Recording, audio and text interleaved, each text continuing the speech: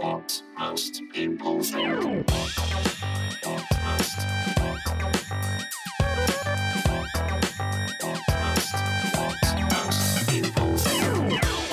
Hello and welcome to episode 167 of What Most People Think. And if my voice sounds a little bit more husky than usual, that would be because I only got back from Las Vegas on Monday night, and I'm recording this Wednesday just before 1 p.m. So yeah, I don't know if it's a bit of a cold or the drinking or the shouting or the talking, but I'm still recovering. But you know what happens in Vegas? No, I'll tell you everything that happened in Vegas shortly. One thing that always surprises me going to Las Vegas is when you're reminded that the literal translation of Las Vegas is the Meadows. Doesn't sound as good, does it? What happens in the Meadows stays in the Meadows. That sounds like someone got fucking murdered. But anyway, this is What Most People Think. This is the podcast, a topical comedy podcast, weekly and ad-free, where we talk about the big political and social issues of the day, and we try to come to a view on what are the public really thinking, you know, not through the means of social media or classic mass media or print media. What is your average person thinking about everything that's going on now, whether it's the continued hashtag turmoil, chaos in the markets, or whether or not Nicola Sturgeon should have said that she detests Tories and what they stand for, or whether or not it's John Cleese getting a show on GB News. We will be talking about all those things as the show progresses. But before we get to all that, let's just have a little chat about Vegas. We got there on the Wednesday night quite late, just had one drink, went to bed, and then on the first day, you know, by the pool, drinking throughout the day. Then we went to see David Copperfield in the evening. You know, the illusionist, the magician. He's still going. He's not as big as he was. He's still going. He's still doing the illusions, making stuff disappear and appear. And I asked, when we went in, the bar outside, I asked for a large gin and tonic. And you know what that means in this country, right? I should have really thought what the word large means in the US. It was 32-ounce drink. You know the biggest drink that you take into the cinema in the UK, like, but you just have Sprite in there. I had something that size, but with gin and tonic in. And for some reason, like an idiot, because it looked like a cinema drink, I drank it like a cinema drink. Just had my straw out, watching David Copperfield, and I just got so into it. I just got lost. I got lost in the magic of the thing. I started to think, is he really magic? Is he a magic guy? And then I was thinking, well, if he was really magic, that's the point, isn't it? Whenever you're enjoying magic, you think there's only two possibilities here. Either he's really good at doing tricks, or he's actually a magic person. There's a part of me that thinks if he can actually make stuff disappear or appear, I think the American government have got a track record of being interested in that sort of thing. I don't think he'd be doing a show at Vegas, but he might have his own room in Roswell and be doing fucking testing on him. But I got into it. I submitted to it, and the gin and tonic has certainly helped lower my resistance to it. But I overdid it on the first night, and just your proper Mr. Fahrenheit. Don't stop me now. You know when your wife's telling you, just go to bed, Jeff. Oh, you're always ruining my fun. You always know that one half of a marriage is drunk when they start, you're just trying to cramp my style, you know, like you're some kind of Oliver Reed type rock and roll figure that's just being kept back from that lifestyle on a daily basis. But I went to bed, and then we had a wedding of our friends. Big shout out to both of those guys. And it was a real honour to be there because it was a surprise wedding. And so we turned up at the little chapel there, and it was quite a wonderful thing to see my friends come in and just see the look on their faces. I mean, I thought they coped very well. I think if I'd have suddenly, unexpectedly seen a lot of my friends in a small chapel in Vegas unexpectedly, I might have just started lashing out. You know when your body just gets thrown into fight or flight and you just start throwing punches, just in general confusion. But it was luckily by that point in the day, you know what it's like when you've got a serious hangover. It's almost like having someone with you for the day. It's like someone you got to take care of.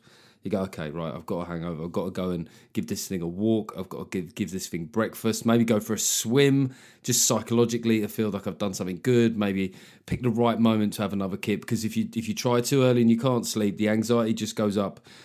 And so I was on decent form during the wedding, was the service, and was able to enjoy that fully. But then we drove out to a really nice place for some food afterwards, and I ordered, and I forgot about American portions again. Put it this way, I couldn't finish the salad. I couldn't finish, not because I didn't like it, it was just massive. It was massive. The croutons were the size of bread rolls. It was like I was in some other. It's like being in some other world sometimes in the States, where you just feel like, honey, I shrunk the Brits. That's what it feels like. You're this smaller figure going around in a world of giant alcoholic drinks and huge croutons and giant steaks. And so I couldn't finish the salad, and then when the meat came out, I just felt ashamed. I'd ordered like ribs and half a chicken. I barely registered on that, and I just thought, look, I'm a meat eater, but I don't think animals should die in vain. I would say if you are going out to the States, a couple of little Jeff tips here, little hacks, is do your currency exchange through Post Office Click and Collect. This is not an advert, by the way. Of course, this show is funded by our wonderful patrons, but that seemed to be the best exchange rate. Get duty frees on the way out there, because you'll be doing some drinking in your room when you see those prices. You'll be drinking in your room like Nicolas Cage and leaving Las Vegas, just be sinking to the bottom of a swimming pool, just because it's expensive. It's expensive. So I think that the thing with Brits going to the US now is obviously, people will still go there, but the people will just adjust their behaviours once they're out there. So you will see, I don't know, small campsites popping up on the outskirts of town. People just, instead of tailgating for fun, just tailgating because that's the most economical way to eat. Oh, by the way, the best advert when we was in a cab going to the pool party, there was an advert for an event that was happening in Vegas, and it was called Tailgating and Titties. Tailgating and Titties. Do you like tailgating? Do you like titties? You ever tried tailgating and titties? And I tried though. My wife wasn't up for a last minute change of plan. I mean, I just find it that way. The Americans, the way that they say titties. Anyone else find that a bit creepy? They're just titties. You like titties? It's just tits and boobs. They're sort of funny words. Titties. There's something.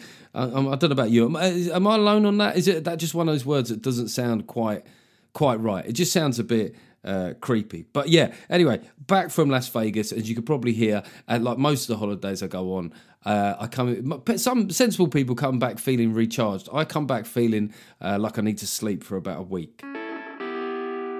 Okay, so just throwing back to last week's show, we've got Domain Talking Point, and David got in contact with me to say that Simon Evans is always a top choice of guest. I mean, Simon was able to be that erudite and funny and interesting, whilst those of you that listened to episode 166, you'll know that he was sort of moving from cafes to just standing on the street at one point, sitting on a wall, but always great company. We spoke about the fact that Warrington claimed to be the centre of the nation. Now, this was sort of contested because you think about where Warrington is, you sort of think it's the northwest, but I guess the centre of the nation, I guess if they extended it to the west coast of Northern Ireland, perhaps you'd get away with it then. But David suggests that the centre of the nation is actually Lindley Hall Farm in Leicestershire, near Fenny Drayton. Fenny Drayton. I mean, Fenny Drayton, it just sounds like a euphemism for a girl's never-nevers. Oh, she had her old Fenny Drayton out, didn't she? She had her old Fenny. It was out for all to see. She was giving it some air, weren't she? She was giving it some air. Well ventilated. She had the most well ventilated Fenny Drayton you've ever seen. So the centre of the UK as a whole is actually Morecambe Bay. So maybe these places should be the cap. Maybe we should have an Olympics in Fenny Drayton. Yeah, have you ever been up the Fenny Drayton? I'm sure you have, sir. I've seen what you do on a weekend. New patrons. Oh, by the way, so a reminder that for patrons, these shows next year, the 25th of January, which is a Wednesday, and then the first Thursday in March, we're in Leeds. So details will be coming about those. So obviously stay on board with the Patreon thing and sign up if you want to be a part of that, because there'll be all sorts of free tickets coming. Obviously board members and VIPs, guaranteed entry, and then there will be tickets that will be sort of distributed by tiers. So do stay tuned for all of that. Speaking of which, we've got a new VIP patron, Stephen Godfrey. Stephen Godfrey. That is that's posh on posh, isn't it, that name? Stephen Godfrey. I don't know if you're in a relationship, Stephen Godfrey, but I bet you any money when your missus or your partner told her parents who she was dating, they were like, well, that's fine. And no, we don't need to know anything else. He's called Stephen Godfrey. It's Stephen with a PH. Brilliant. Stephen Godfrey. Stephen Godfrey. He sounds like a law partnership all on himself. Stephen Godfrey and Godfrey's. So welcome to the VIP patron, Stephen Godfrey. We'll be doing the patron-only episode this month. And just remember that VIPs, you get guaranteed inclusion. Your questions, as long as they're not racist or litigious, will be included in the VIP patrons. And also a special welcome to the VIP for Nicholas Tall. Welcome, Nicholas Tall. It's your 50th birthday. And I believe that your missus has set this up for you as a present. What a great idea. I mean, this is your missus has done a marketing job for me here. If you've got a partner, is your fella difficult to buy for? I mean, this is me now doing one of those podcast adverts. Is your fella difficult to buy for? Well, why not get him a What Most People Think subscription? That's right. He can message Jeff Norcott and annoy him and just say weird shit to him when he's drunk on Merlot. That's got to be worth a monthly subscription. That is. Also, he'll take the piss out of your name. Well, Nicholas Tall, it's sort of so obvious where you would go with Nicholas Tall. I mean, the difficulty with any surname or name, indeed, that implies equality. You know, I've always thought that about girls' names. Like, if you're called Destiny and you end up, and your life is shit, I mean, that's tricky, isn't it? Or Harmony and you can't fucking sing. And if you're called Mr. Tall and you're, 5'8.5", which is average for a UK male, I'm increasingly realising that may be below average. But so I hope Nick Tall, that Nick Tall, yes, that sounds like another euphemism for nothing, like nish, nada. Nick Tall, absolutely Nick Tall. We got Nick Tall out of that. Got Nick Tall. So welcome, Nicholas Tall. We'll be saying hello to other new patrons a bit later in the show. Just before we get into the politics for this week, a quick thank you and a fuck you. Thank you for everybody listening to my Radio 4 show, which went out on Tuesday night, Jefferendum. I've got to say an extra thank you to the people in the audience that night.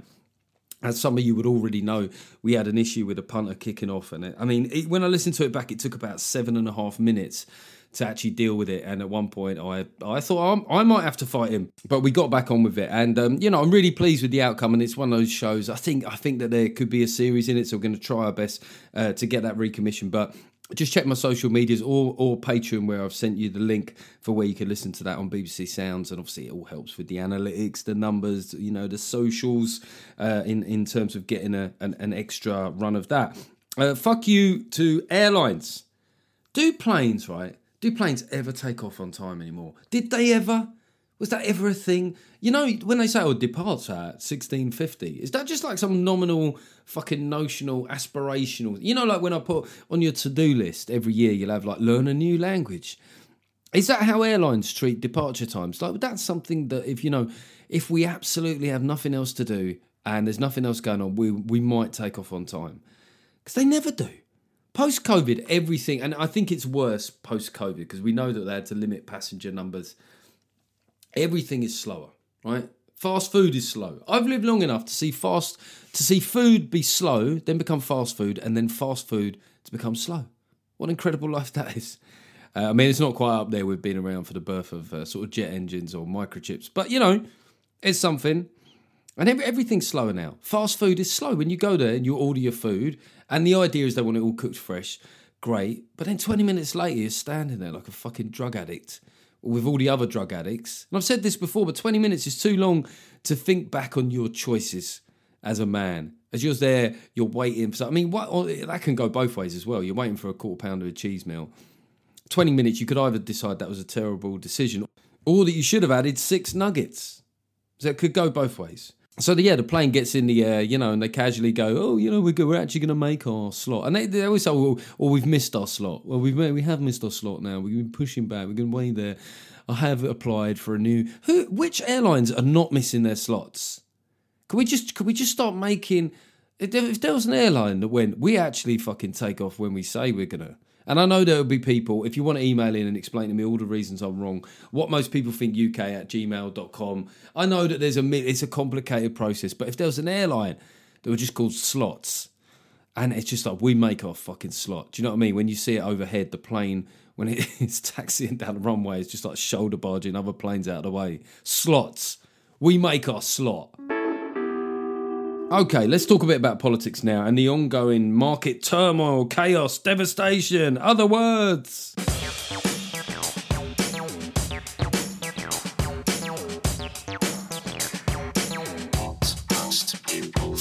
Okay, so I get back from Las Vegas and obviously a little bit of respite from the news cycle, but I get back in and there's market turmoil. It's still carrying on, the devastation. I mean, it is funny that we're still calling it a mini budget, isn't it? That is a sort of hilarious quirk of history. I don't know if anything that small has caused that much devastation. I mean, it's sort of inspirational for men with small dicks everywhere, isn't it? The mini budget absolutely wreaked havoc on the little the little 3-incher. Absolutely destroyed the world economy. But I mean, one thing I do think, right, is obviously, you know, I'm understanding a lot of the criticisms of the government. I don't fully agree with all of them, but I understand where some of them are coming from.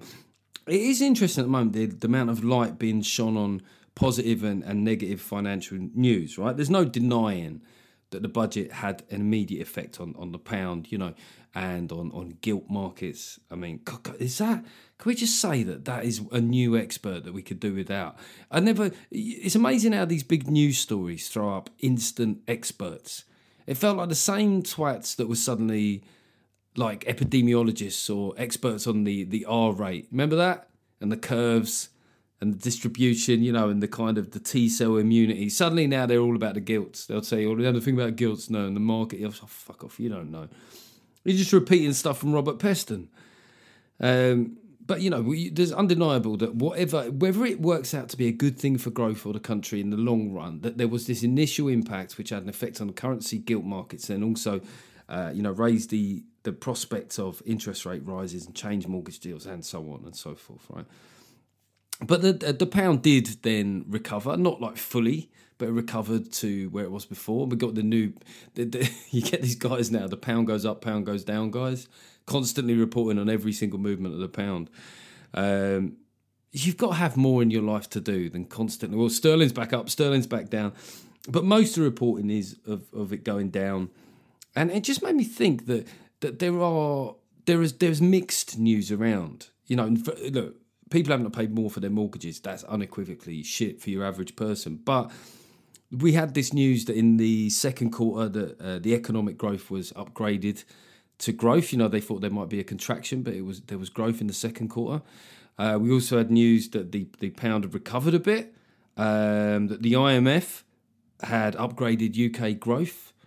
So now that the UK was the fastest growing nation in the G7 last year and predicted to be so this year. I know that some people say that's only because of tax cuts, but this is the problem, isn't it? Whenever there's good news around, they go, oh, you know, the good news, that's also bad news because it's good news that's happening badly. Same as unemployment. There was also unemployment, a record 50-year low. But that's not good news because it's happening badly.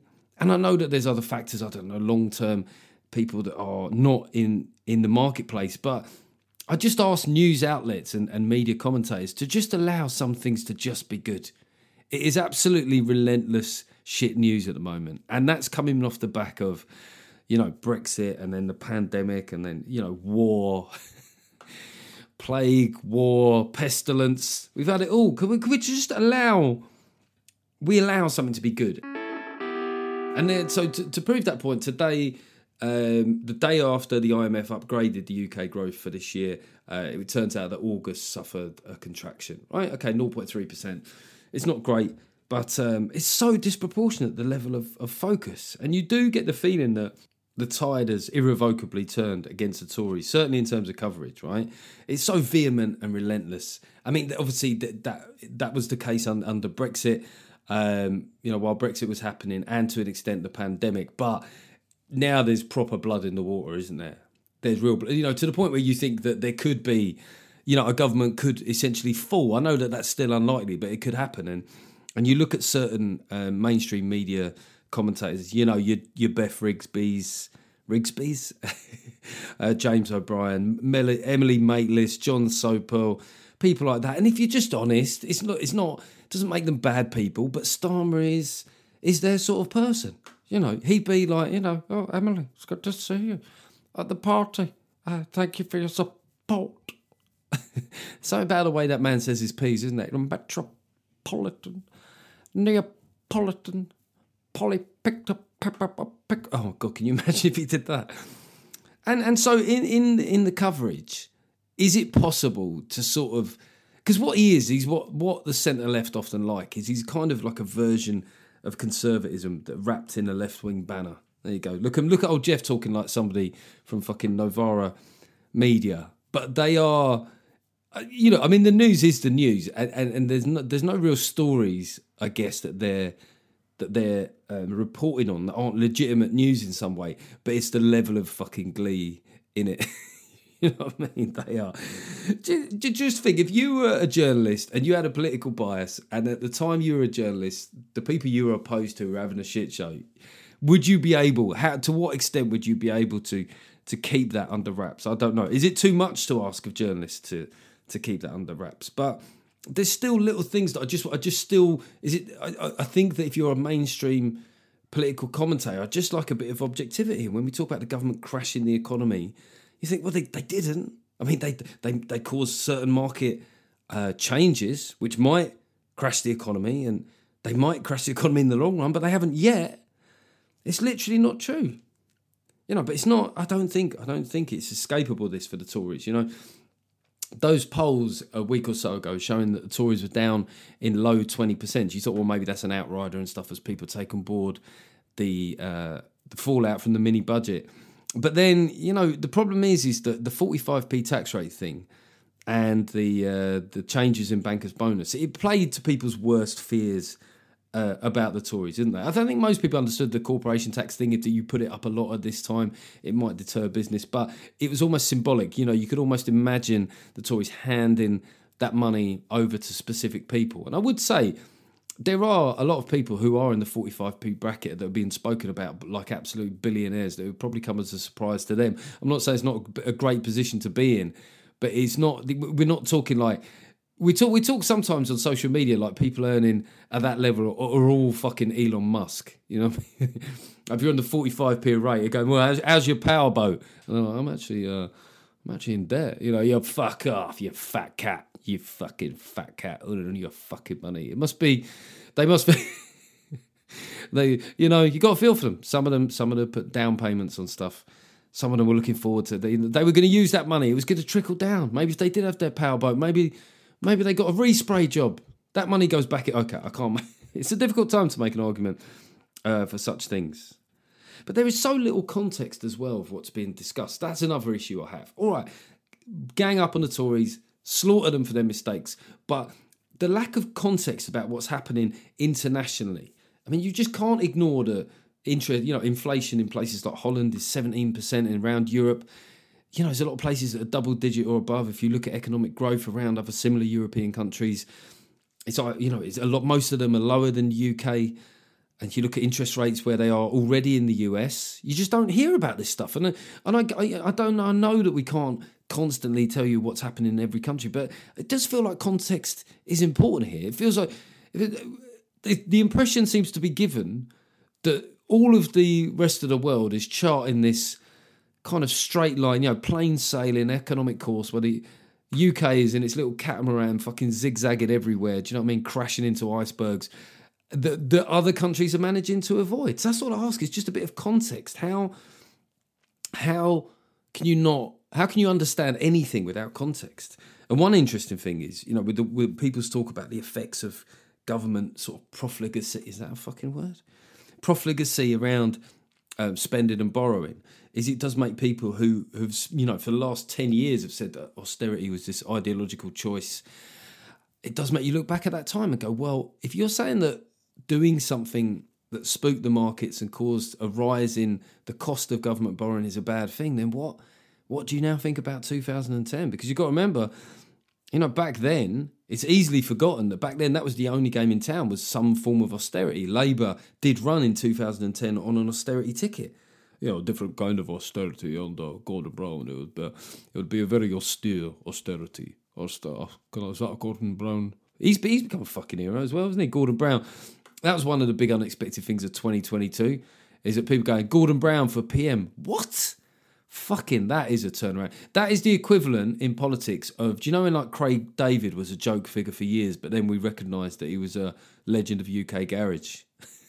Spent years in the wilderness, Gordon Brown. You know, he's just, I'm waiting. God, I fucking remember that. I'm not like that fucking shiny-haired twat, Tony. What most people think. Okay, one of the benefits of being a board member Patreon, which is if you are voluntarily, it's very clandestine all this, you voluntarily go to £20 a month or above, is that I ask questions on the main podcast if there's any of the board members that want any, extraordinary business? Extraordinary business. That just sounds like something you ask for from a call girl. Does that word still exist? Call girl? Vice girl? Do you remember that word? That word. Here's another word that's disappeared recently. Senior citizen. That's actually like a really positive way of speaking about old people. Now it's just pensioners or geriatrics. Pensioners always pisses me off because it kind of makes it sound like, it sort of excludes the really rich ones that are going on a Viking river cruise every other week. But senior citizen, there's something dignified about that, isn't there? You want to be a senior citizen? It sounds a lot better than someone who just forgets what they went into a room for. The extraordinary business. So the first one is from James Rogers. And he says, given how less than 2 years before the next election, the government has put up many people's mortgages to the tune of a couple of £100. I mean, this is a problem. The government haven't done that directly, but that's the way that people feel about that. Re-election prospects do not look good. Do you think it's better to go full throttle with Trussonomics? Trussonomics does sound like a rapper, doesn't it? From the late night. Yeah, Trussonomics in the house, making you feel it. You might lose your house. Yeah, interest rates rising. The gilt market cannibalizing.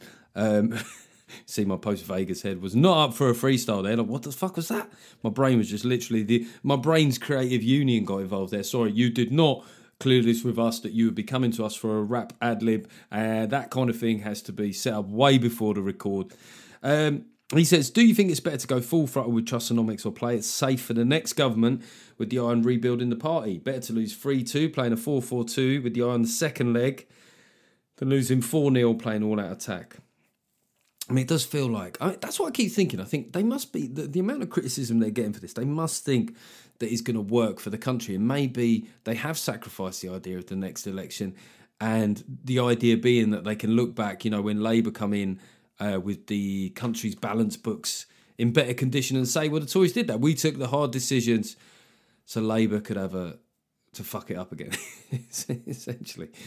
I don't think... Well, in terms of Truss's premiership, put it this way, I don't think she can fully change tack now, otherwise she's just dead. What is the point then? What is the point? Right at the beginning of your career as Prime Minister, you've undertaken the greatest U-turn in British political history, probably.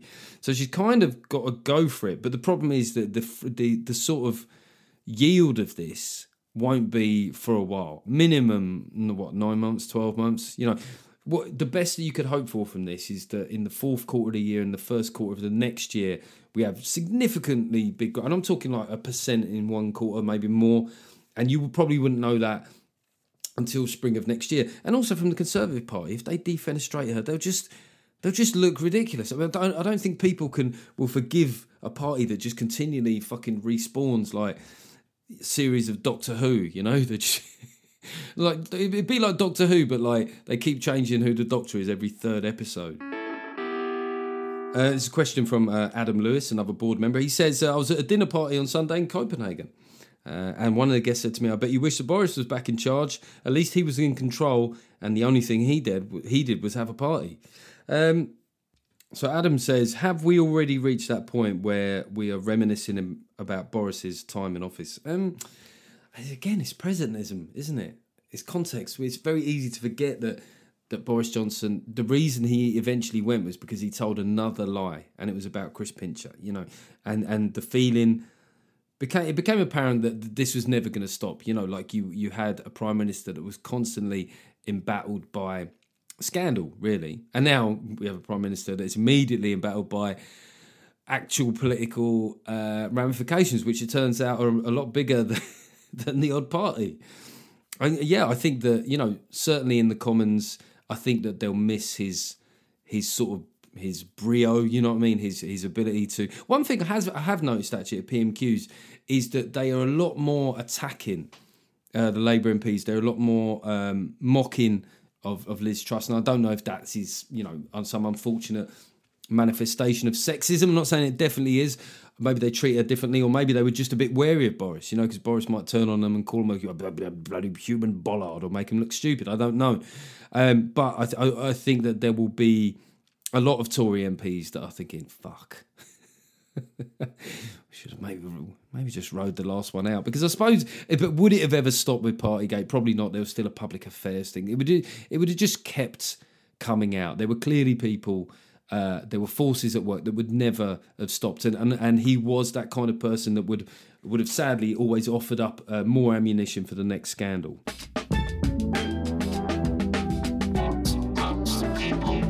Okay, we're going to welcome some more patrons to the Patreon community. Remember, it keeps the podcast weekly and ad-free. Rob Gorn. I think Rob is a returner, so keep going on about it. Patreon occasionally bump people out.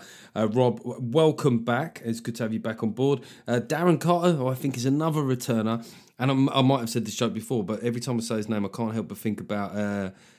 was that song by the Manic Street Preachers? Ian Carter. No, that's not the Manic... No, Ian Carter was the golf correspondent. He's the guy. Ian Carter is the golf correspondent for 5 Live. Kevin Carter. I always thought that song was kind of funny because, it just sounded like he was singing about some really mundane guy, who lived in Billericay and drove a fucking Mondeo. Kevin Carter. But apparently, some famous photographer. We got Anthony Ray. Anthony Ray, what's your nickname within the group? It's got to be something in it. Anthony Ray. Ray Dog. Ray Guns. Whereas Tony Ray, on the other hand, sounds like somebody from The Godfather, doesn't it? You want to bring round Tony Ray? Hey, you got to, somebody made a mess on your back seat, you bring round Tony Ray. There was a period in American gangster films where there was always a character that had to just clean up the blood from the dead body thing, but they were always made out to be the real cool one. You got to get that guy around here. Mr. Clean Up there, Tony Ray. You go, that's the shittest job in the world. Why have we glamorized somebody essentially cleaning your sort of upholstering in your car from blood? Hey, if you kill somebody, he's the absolute guy that you're going to need. It's still not great work, is it? It's not fun work. There was somebody that's joined who's just called Meat, not even meat as in MEAT, just meat as in let's meet again. So I don't know what to presume from that. Maybe you were working at a particularly left-wing institution. Hey, maybe you're the producer for Beth Rigby's show on Sky, and you can't admit it. Meet me out the back. I've got info on Beth Rigby. Yeah, you know what? Secret. She's actually quite left-wing. Fucking hell. Mind blown. And then Andrew Jackson, who I think was one of the first presidents of the US. Was Andrew Jackson the first one? Let's have a look at Andrew Jackson. You know what? I'm going to leave that. That's what the main talking point is for. So thank you, Mr. President, for your... I mean, that thing of presidents being called Mr. President for the rest of their lives, that is a real... That's enough, isn't it, to make you want to do deals with really bad people. If I could just be president, even for a year, for the rest of my life. I mean, I'm now just basically going through Donald Trump's thought process. Mr. President. Yeah, that's right.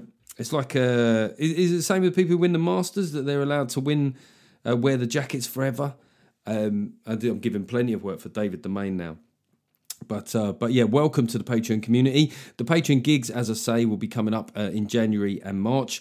Do go and, as I say, listen to my Radio 4 show, Jeff Ferendon, which is on BBC Sounds. For all you funky kids out there, BBC Sounds, man. Some of you will still be Googling when you're still through iPlayer thinking all the radio stuff's there. It's not. And there's the Late Night Mash podcast. If you still haven't heard enough of this geezer fucking talking, there's a Late Night Mash podcast, which I think we're on episode 6 now with Olga Koch, which you can find on iTunes. And yeah, I mean, if you still want to hear my voice, then I might have to introduce another Patreon tier where I'll just come around your house. You know what I mean? I'll come around the house and just whisper into your ear as you fall asleep. There's one little bit that we didn't cover in the politics section because it was overrunning, but Nicola Sturgeon calling, what was it she said? She detests the Tories and all that they stand for. That's a good line going into SNP conference, isn't it? It's good. I detest them and everything. Because she was asked who she'd prefer to be in office. So rather than saying obviously fucking Labour, which is what she meant, She was like, well, it's an easy one for me because I detest the Tories and everything that they stand for. I mean, that's just kind of like the sort of line that you do on social media, isn't it? Or to get like a yes queen or yeah. Immediately that. But I haven't checked, but there's probably T-shirts in production with Sturgeon's face and that quote on it. And this is the thing that, just going into SNP conference, it's just a reminder that she is a populist, Sturgeon, right? She's not stupid. She knows how that kind of thing will play out. And weirdly, the SNP are in a different, similar situation in Scotland where they've been in power since 2010 and they're facing a lot of similar problems, certainly with public services. But she just, like Macron shitting on the British, Sturgeon will shit down south. Just sit on the big old bog of politics and just launch one southwards, right? And it is interesting, with this conference that they've got where she said that we are the independence generation. And I think it's a good time for the SNP to have their conference, given the market turmoil down, that's caused from Westminster. Market, this is what they do, they fuck up your money. Whereas us, the SNP, me and fucking John Swinney there, you can trust us. And the Bank of Scotland. There'll be a new fucking bank and it will run very smoothly. I'm sure it will.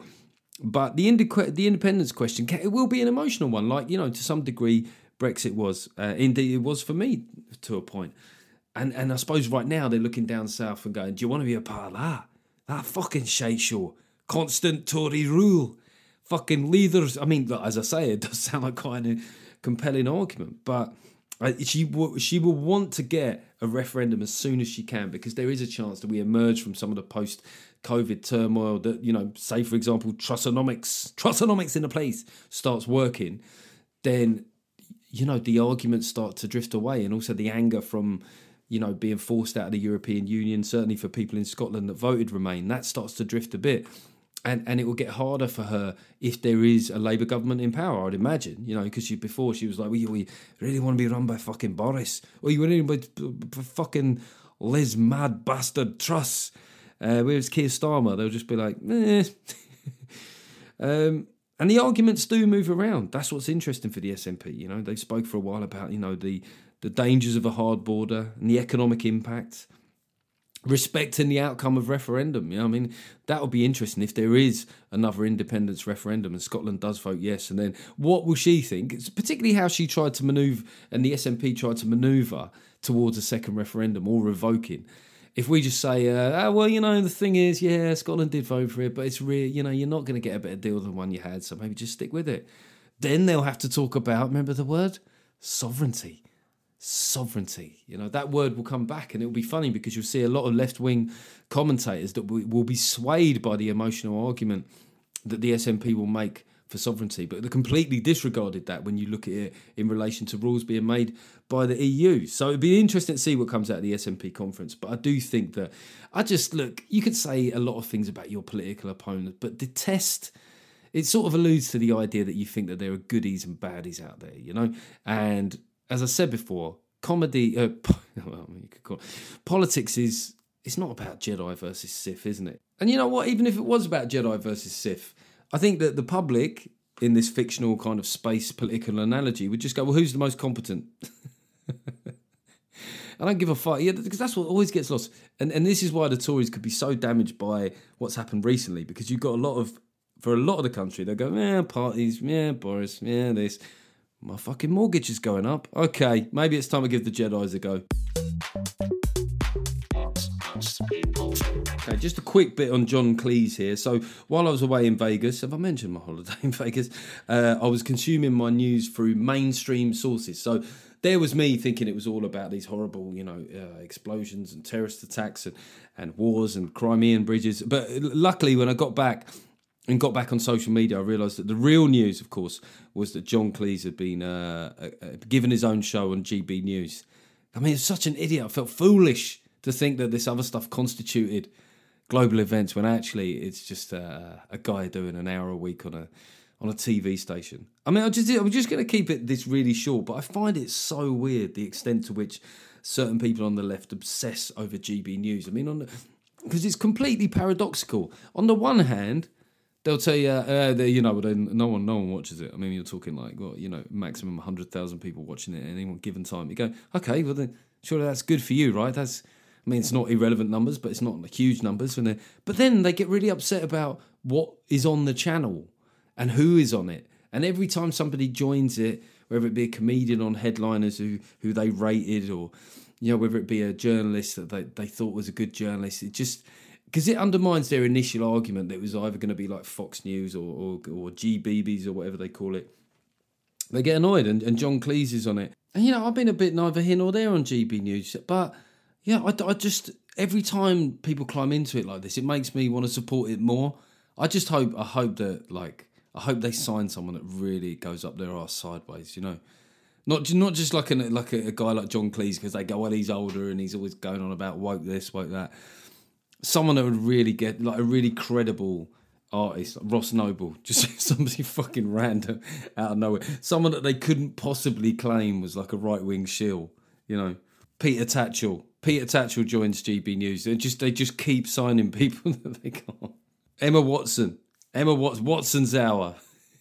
Just completely, I would fund GB News. I'd put in money to help get them to a point where they had the fighting fund to just continually sign people on, public figures who people on the left think are credible and worth listening to, just to see the fucking Twitter meltdown.